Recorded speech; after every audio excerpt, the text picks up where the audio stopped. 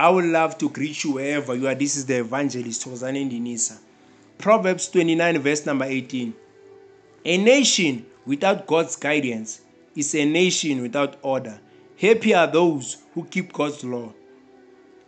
A nation that does not involve God is a nation without an order. Everyone, they do whatever pleases them. They break law sometimes they bribe because there's no God involvement in that nation. Happy are those who keep God's law in any nation.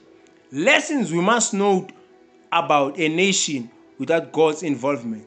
Number one, a nation will lack order. There will be many people who will live their lives causing violence. There will be those who will have no peace in that nation that doesn't have God's order.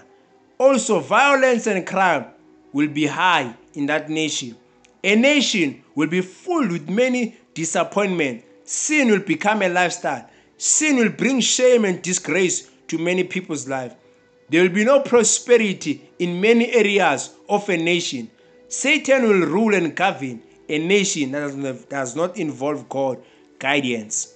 Also, a nation will lack wisdom and leaders that are full of influential that is positive. So may we become a nation that's gonna fear God, that's gonna put God first above everything else. This is the Evangelist Thokozani Ndinisa.